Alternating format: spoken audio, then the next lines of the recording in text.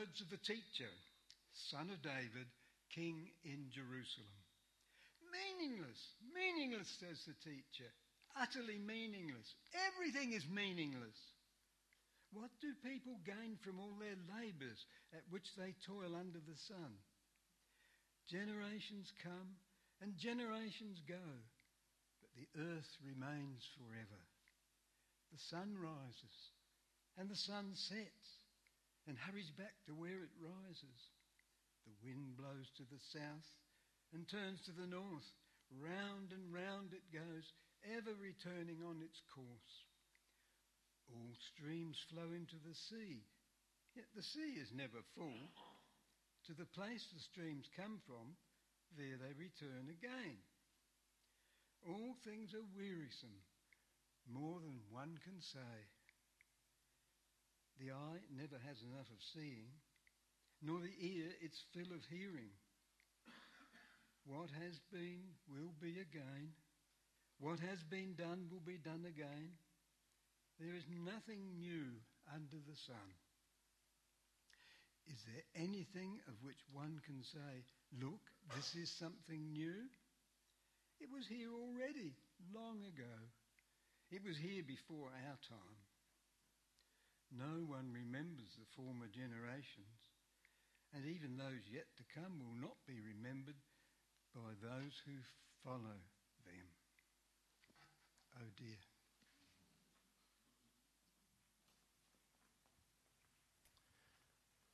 Thanks, Don.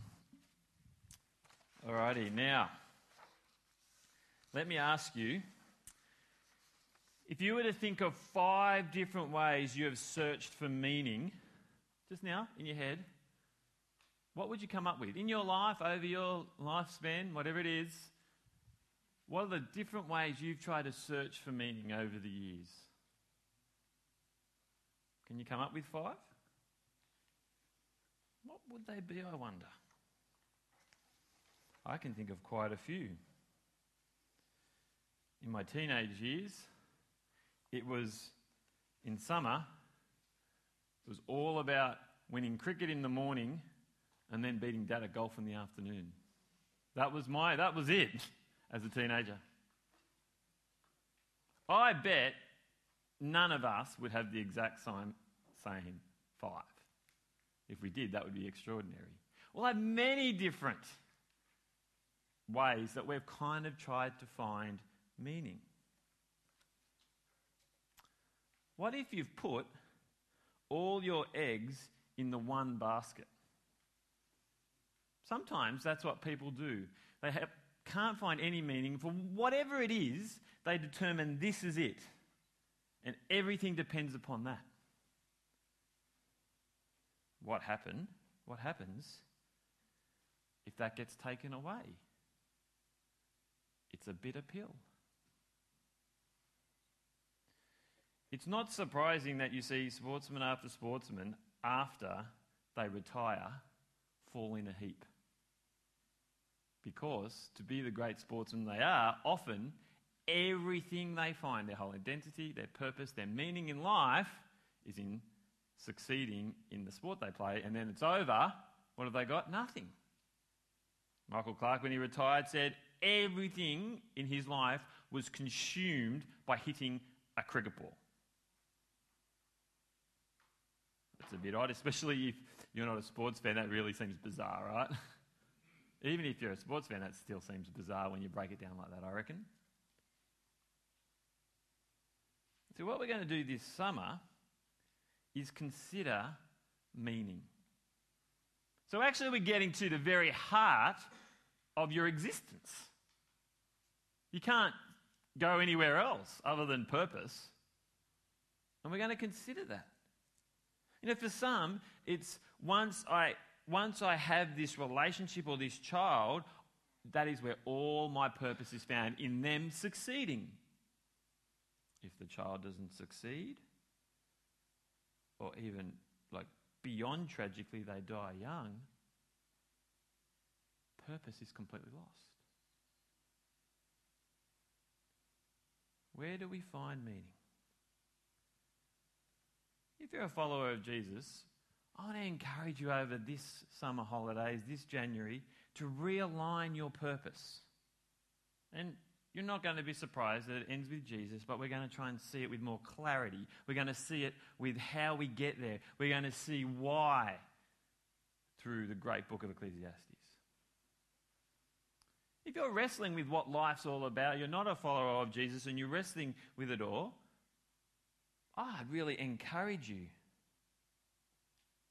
to think about, does this Christianity thing, this God thing, really give meaning? And have a good crack at investigating it before you make your decisions up, your mind up. You see, what philosophy can we look at? You can do the Lego movie philosophy. Everything is awesome. It's all good. See, the Aussie way of saying it isn't everything is awesome and getting a song stuck in your head that you can never get out of year after year. We kind of say everything's no worries. It's all good. Do you say, oh, it's all good? I sometimes do. And it's not all good. Don't worry about it. Actually, I have a fair bit to worry about. As soon as we consider for a moment this way of thinking, it kind of just unravels before our eyes. And so, we're going to have a crack at finding meaning in the philosophy, in the ideas of Ecclesiastes. Now, what I want us to do is to get a kind of a broad brush picture of it today. If you've got the Bible open in front of you, that'll be helpful as we just stay in Ecclesiastes, but kind of go in a few different places. And I want us to see, as you can see in the outline, first of all, who is speaking and what are they trying to achieve? See, who is speaking? Well, in Ecclesiastes, the main voice in the book is the teacher, as we kind of initially saw with the kids. He is the one who kind of looks at the world and makes all these kind of opinions on it. You could actually describe him as a critic. He looks at everything and he goes, nah, that's a problem, that's a problem. That seemed to be good, but no, but that's a problem. He's a critic. And he's the main voice in all of the book. But he's not the author. The author, he's the one who brings all of the critics' ideas together, introduces him, sends him on his way to make all these ideas and thoughts about the world, and then he comes along at the end and gives kind of a summary and reflection after everything that the critic has said. That's how this book works. Now, who is the author? There's lots of debate on that, actually. And traditionally, some say it's Solomon, but there's probably problems with that too. And I don't think we can definitely be certain who it is, but the ideas, though, is kind of in that world of wisdom that Solomon was a part of, in which the persona of Solomon's taken on board. That's why it's often thought to be Solomon. Regardless, that actually doesn't matter. What matters is to see there is an author who is setting out the agenda, presenting all these ideas of this critic, and then he makes a summary of them all. That's what this book is doing. And so, what is the author's basic goal? Well, as we get into looking at a few verses in just a moment, his basic goal is to deconstruct all the different ways we find meaning and purpose in life. So this book kind of does get pretty deep and pretty dark. You can't avoid it. He looks at life and he says, no, your thinking to have purpose in that is not good. You tried that way, it's not good. Any way apart from God, the critic says, doesn't work. Whether it be pursuing wealth, whether it be pursuing power, pleasure, anything that you can come up with, it doesn't seem to work. It's like you put on these building blocks of what you think life's about. And my building blocks is, say, friendship. And the critic comes along and just knocks them all over and says, no, there's no meaning to that. And he shows why. You think the purpose to life is being successful in your career, and you put up all your blocks of career, and the critic comes along and smashes them into tatters. That's kind of the basic goal of the book. Now, I want to show us that instead of just me telling you. I want you to see glimpses of that in the passage. Because what we're going to do over the next 3 weeks, after this week, we're going to focus in and think in depth on 3 of the big ideas that he points out. And so I want to show us these 3 big ideas now. You see, what he does is he looks under the sun. That's a phrase that he says all the time. I looked under the sun. That is everything that's happening. And this is what I saw. Like in chapter 2, verse 11, we read, yet when I surveyed all that my hands had done and what I had toiled to achieve, everything was meaningless, a chasing after the wind. Nothing was gained under the sun. Everything that was done, everything I tried to do, just kind of feels, well, meaningless. And we'll get to meaningless in a moment. You see, the first idea that I want to suggest his goal is to kind of pull apart is the problem of time, the march of time or the tyranny of time. And next week we're going to spend our whole time thinking about that. Have a look at chapter 1, verse 4. Generations come and generations go, but the earth remains forever. Or verse 11, there is no remembrance of men of old, and even those who are yet to come will not be remembered by those who follow. As great a story as that was that Don told us, it will be forgotten at some point. Time moves on. Generations come and go. We are a brief moment. We want to be significant, and yet the cosmic scale of things, how many generations have come, how many generations have gone, and we don't remember them. Some get remembered in a statue or in a moment, but they be forgotten eventually. And that's the rare ones. The time moves on and we're forgotten. That kind of really pulls at our feeling of purpose in life. That everything kind of goes on. We want to be significant, and yet, when we think about it from the big picture, we are very insignificant. Generations come and generations go, but the earth remains forever. There is no remembrance of men of old, and yet even those who are yet to come will not be remembered by those who follow. History is littered of power-hungry people who want to be remembered. But there are many power-hungry people we do not know. The march and tyranny of time. There's another one that we'll look at in 2 weeks' time, and this one is really interesting because it kind of is a challenge to us, but it helps us realise one of the big questions that, well, we did with the kids, and we always kind of talk about life's unfair. You see, the second aspect of life, which the critic kind of brings out, is that there's a random aspect to life. It's kind of the glitch to the system that if you do good, everything will work out well. Proverbs talks about, if you've ever read Proverbs, it's kind of the book in, you do what God wants and good results. And it's a good way to live. It's the way to live. But Ecclesiastes is like a friend of Proverbs and points out that doesn't always work. There's a glitch. Life's random. There are random moments where 2 people with the same things have very different outcomes. Let's get a glimpse of that in chapter 9, verse 11. If you flick over to chapter 9.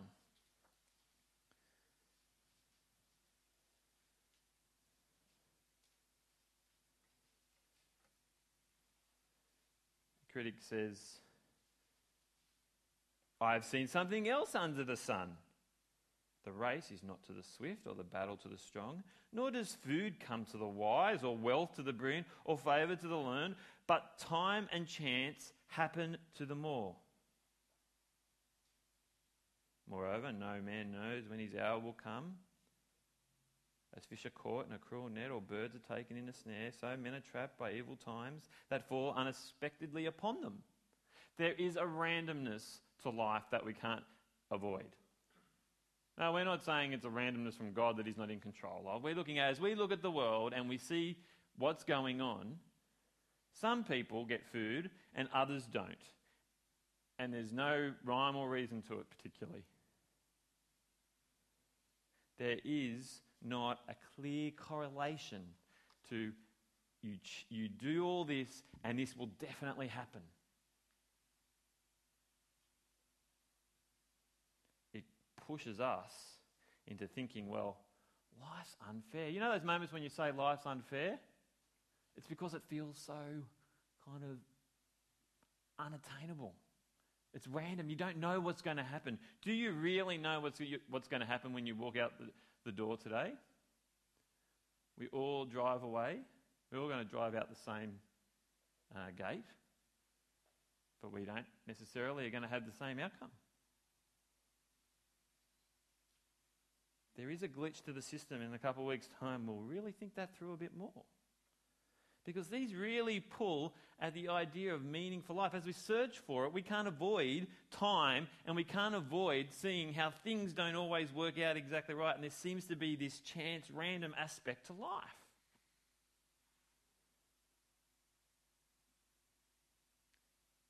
And here's the third one. The third one is the big one. It's all through Ecclesiastes. Chapter 7, verse 2.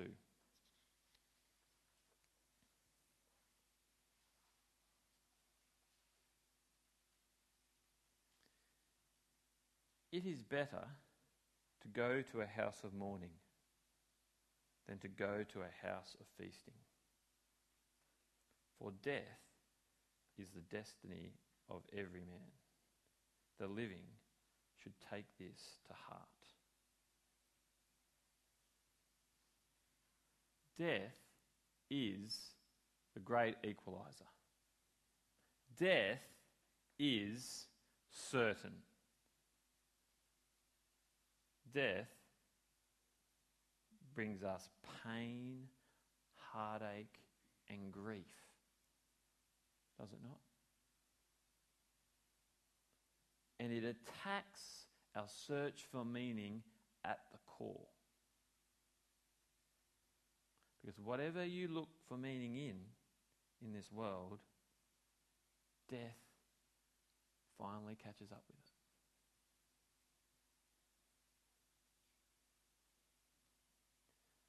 I said to you that Ecclesiastes takes us to deep, dark places. It's good for us to do that.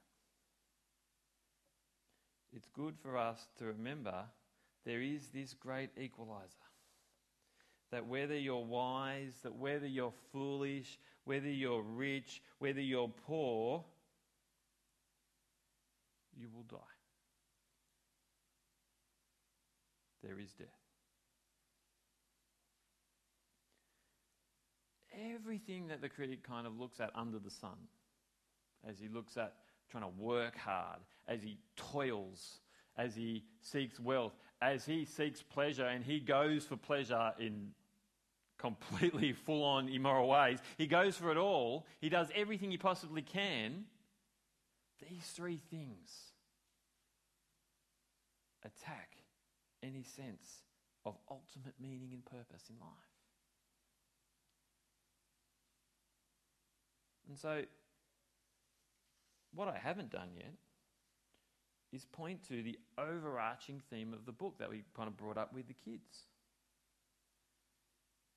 You see, to do that, we need to realise that Ecclesiastes is a sandwich. Who likes a nice sandwich? Yeah, sandwich, straight up, Daniel, exactly right. A great sandwich or a great hamburger. Ecclesiastes is like that. What do I mean by that is, what happens, what do you have in a sandwich or a burger? Not a rhetorical question, what do you have? You have meat. And what's that other stuff you put in? Nothing. Nothing. Excellent. An egg would work. Yeah, an egg would work. But sauce and the salady stuff, right? You put all the other stuff in the middle and then you hold it together with the bread. Okay? Ecclesiastes works like that. And then throughout it, to remind us that the bread is on the outside holding it all together, he mentions the bread 38 times. You see, what's holding it together, the bread, the proper way of saying it instead of a sandwich is it's called an inclusio, right? It's this outer layer on the top and the bottom is that life is meaningless. See, in chapter 1, verse 2, meaningless, says the teacher, utterly meaningless, everything is meaningless. Seriously, this guy is negative, this critic. And if we flick all the way to the end, almost all the way to the end, chapter 12, verse 8, there he goes again. Meaningless, says the teacher, everything is meaningless. His last words as the critic before the author comes back, meaningless. That's a pretty big thing to say. Like, come on, there's good to life, and it's pretty full on. But he's pointing out that time and this kind of random aspects of life that we can't. It just doesn't all work out the way the Proverbs kind of points to, and the certainty of death. Everything seems meaningless. But the problem is for us. Is we probably need to nuance that a little bit, because the word meaningless isn't exactly, I don't think, spot on helpful. The Hebrew word that the Ecclesiastes was written in Hebrew, the word is hevel. I don't know how to pronounce it, but Hevel, just saying it phonetically, hevel. Right? Hevel, that word is kind of smoke, vapor, or mist. Hevel, he's saying, hevel, everything is hevel. See, what he's saying is that this smoke and vapor, which smoke's kind of amazing. It's beautiful, it changes shape, and then just like that, it disappears. You feel like you can see it in front of you, but what happens if you go to grab smoke? You can't. It disappears in front of you. And then, when you're consumed by it in a bushfire, it's just overwhelmingly choking and you can't see when you're all in it. Hevel. See, it's not exactly that life is meaningless. It's kind of what we're pointing at with the kids. It's not that it's exactly meaningless. It's more that life's an enigma. It's more that life kind of is hard to grab hold of, that the meaning is hard to find. I can't find it anywhere. I've looked in all these different things. I've looked in my work, and I've found, well, the people after me are going to take away my work. I've looked in all my pleasure, and then yet I don't really still find any ultimate pleasure, and I know I'm going to die, and so I can't grasp onto it. Where is the meaning? It's an enigma. He says that idea 38 times throughout it. He brackets it as a sandwich. This is my point. This is the theme of life. It's an enigma. Do you think you can relate to life like that a bit? I certainly can. And the critic, he kind of looks under the sun and thinks just seems strange. Why does that happen to me, not to someone else? I'm no different to that person. What is it that you search for meaning in life? It's not ultimate meaning, is it? We can convince ourselves it is. We can say everything is awesome. But it's not quite. Doesn't seem right. It is an enigma. Now, there's lots more to be said. Next week, as we've got a guest speaker next week, and as we look at time, we'll point out, just because life is an enigma and there's all this to it, there is life to be enjoyed throughout it all, there is still the point that you can enjoy life. But as we're searching for meaning, we need to go beyond. Now let me ask you, if you go out for a great burger or a great sandwich, what should accompany it? The best bit. Yeah. Chips. The best bit. That's right. The best bit next to the sandwich are the chips. Right? Ecclesiastes doesn't just end with the inclusio, with the sandwich. There are the chips. The good bit. All right? The author comes back, and I want to give away the ending to the whole book today because I want you to ponder and reflect over the series.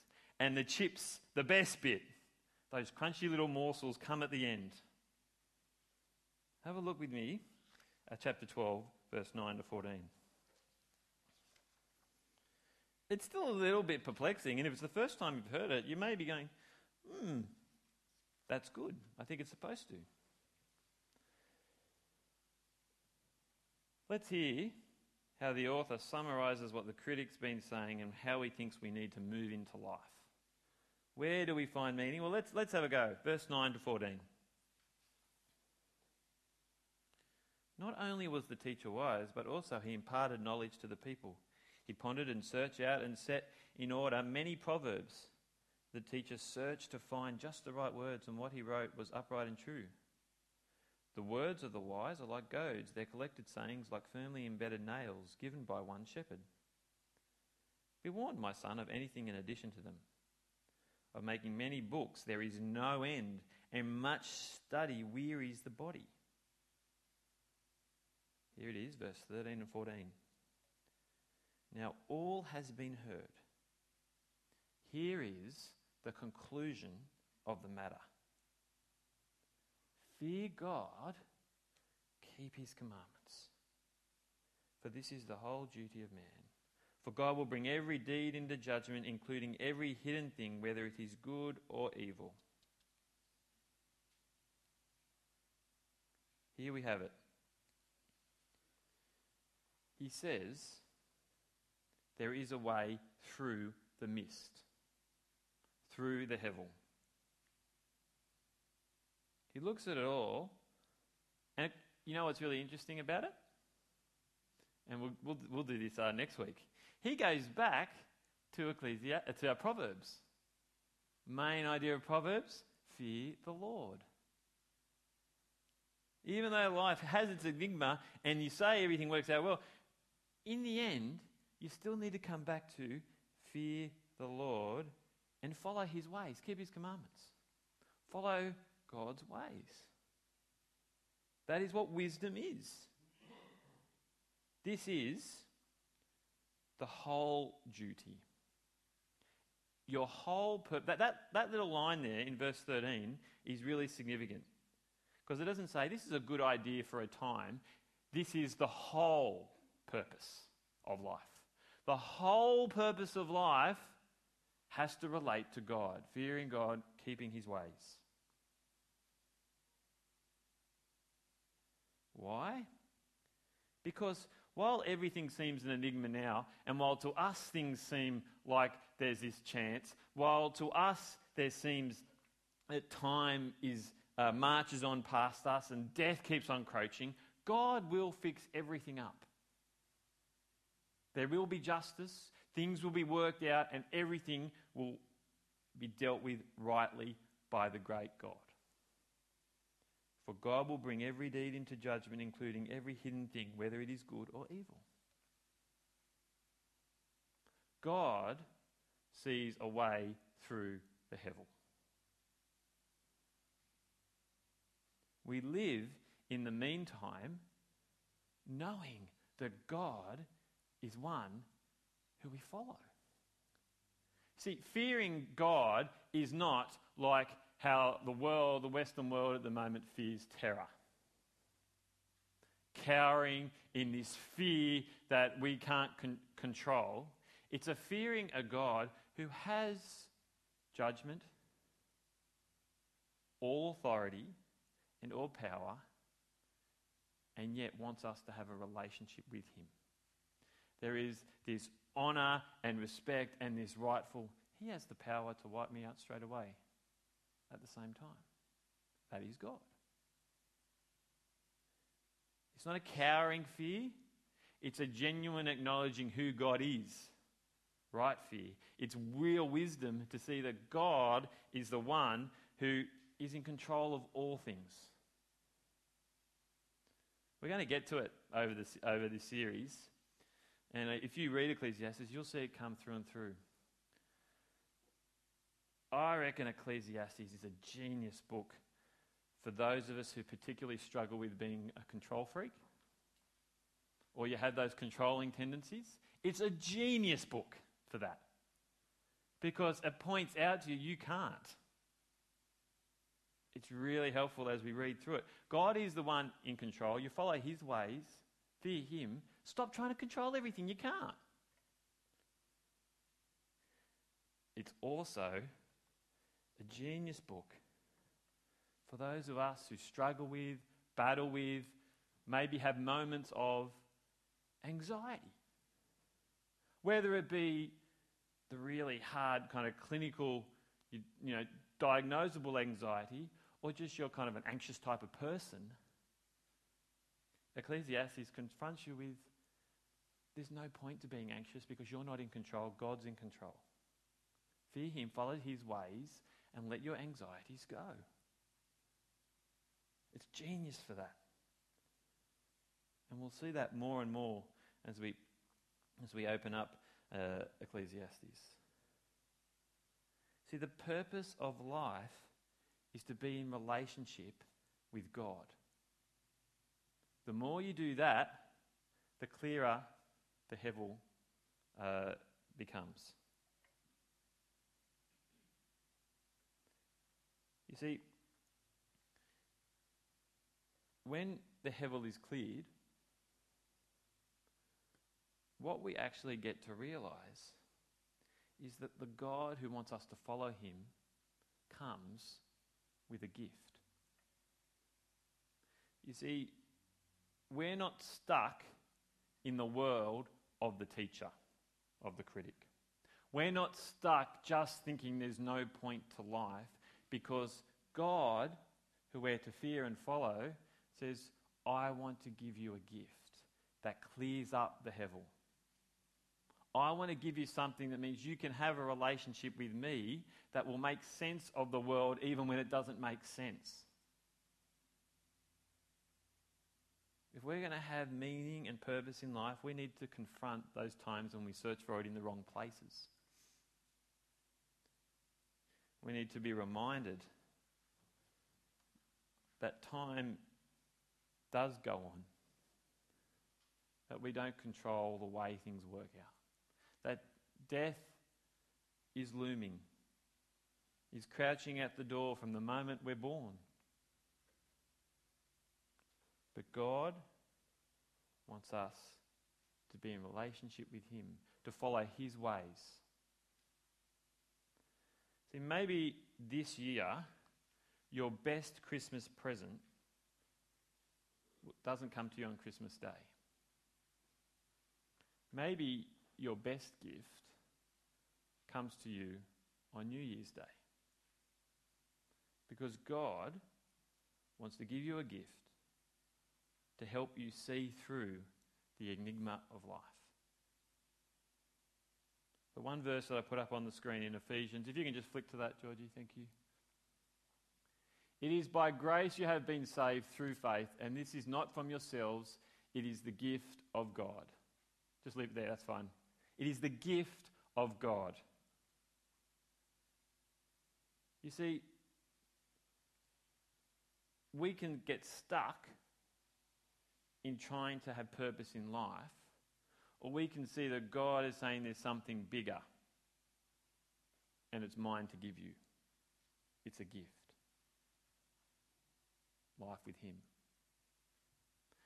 When the whole purpose of life is to follow God's commands, it's not to earn favour with him, it's because God wants us to have a relationship with him that he gives us through Jesus on the cross. Ecclesiastes is paving the way to see, stop trying to find things now and turn to me. And every year, at the end of the year and the beginning of the year, this Christmas, New Year period, we come to Jesus in a manger and we say, here's what life's about. Because he goes to the cross and he gives himself so you can see through the hevel. Don't let 2017 be a year when you live in the smoke. Make it a year where you live with the gift of God, wanting to follow his ways. Let's pray.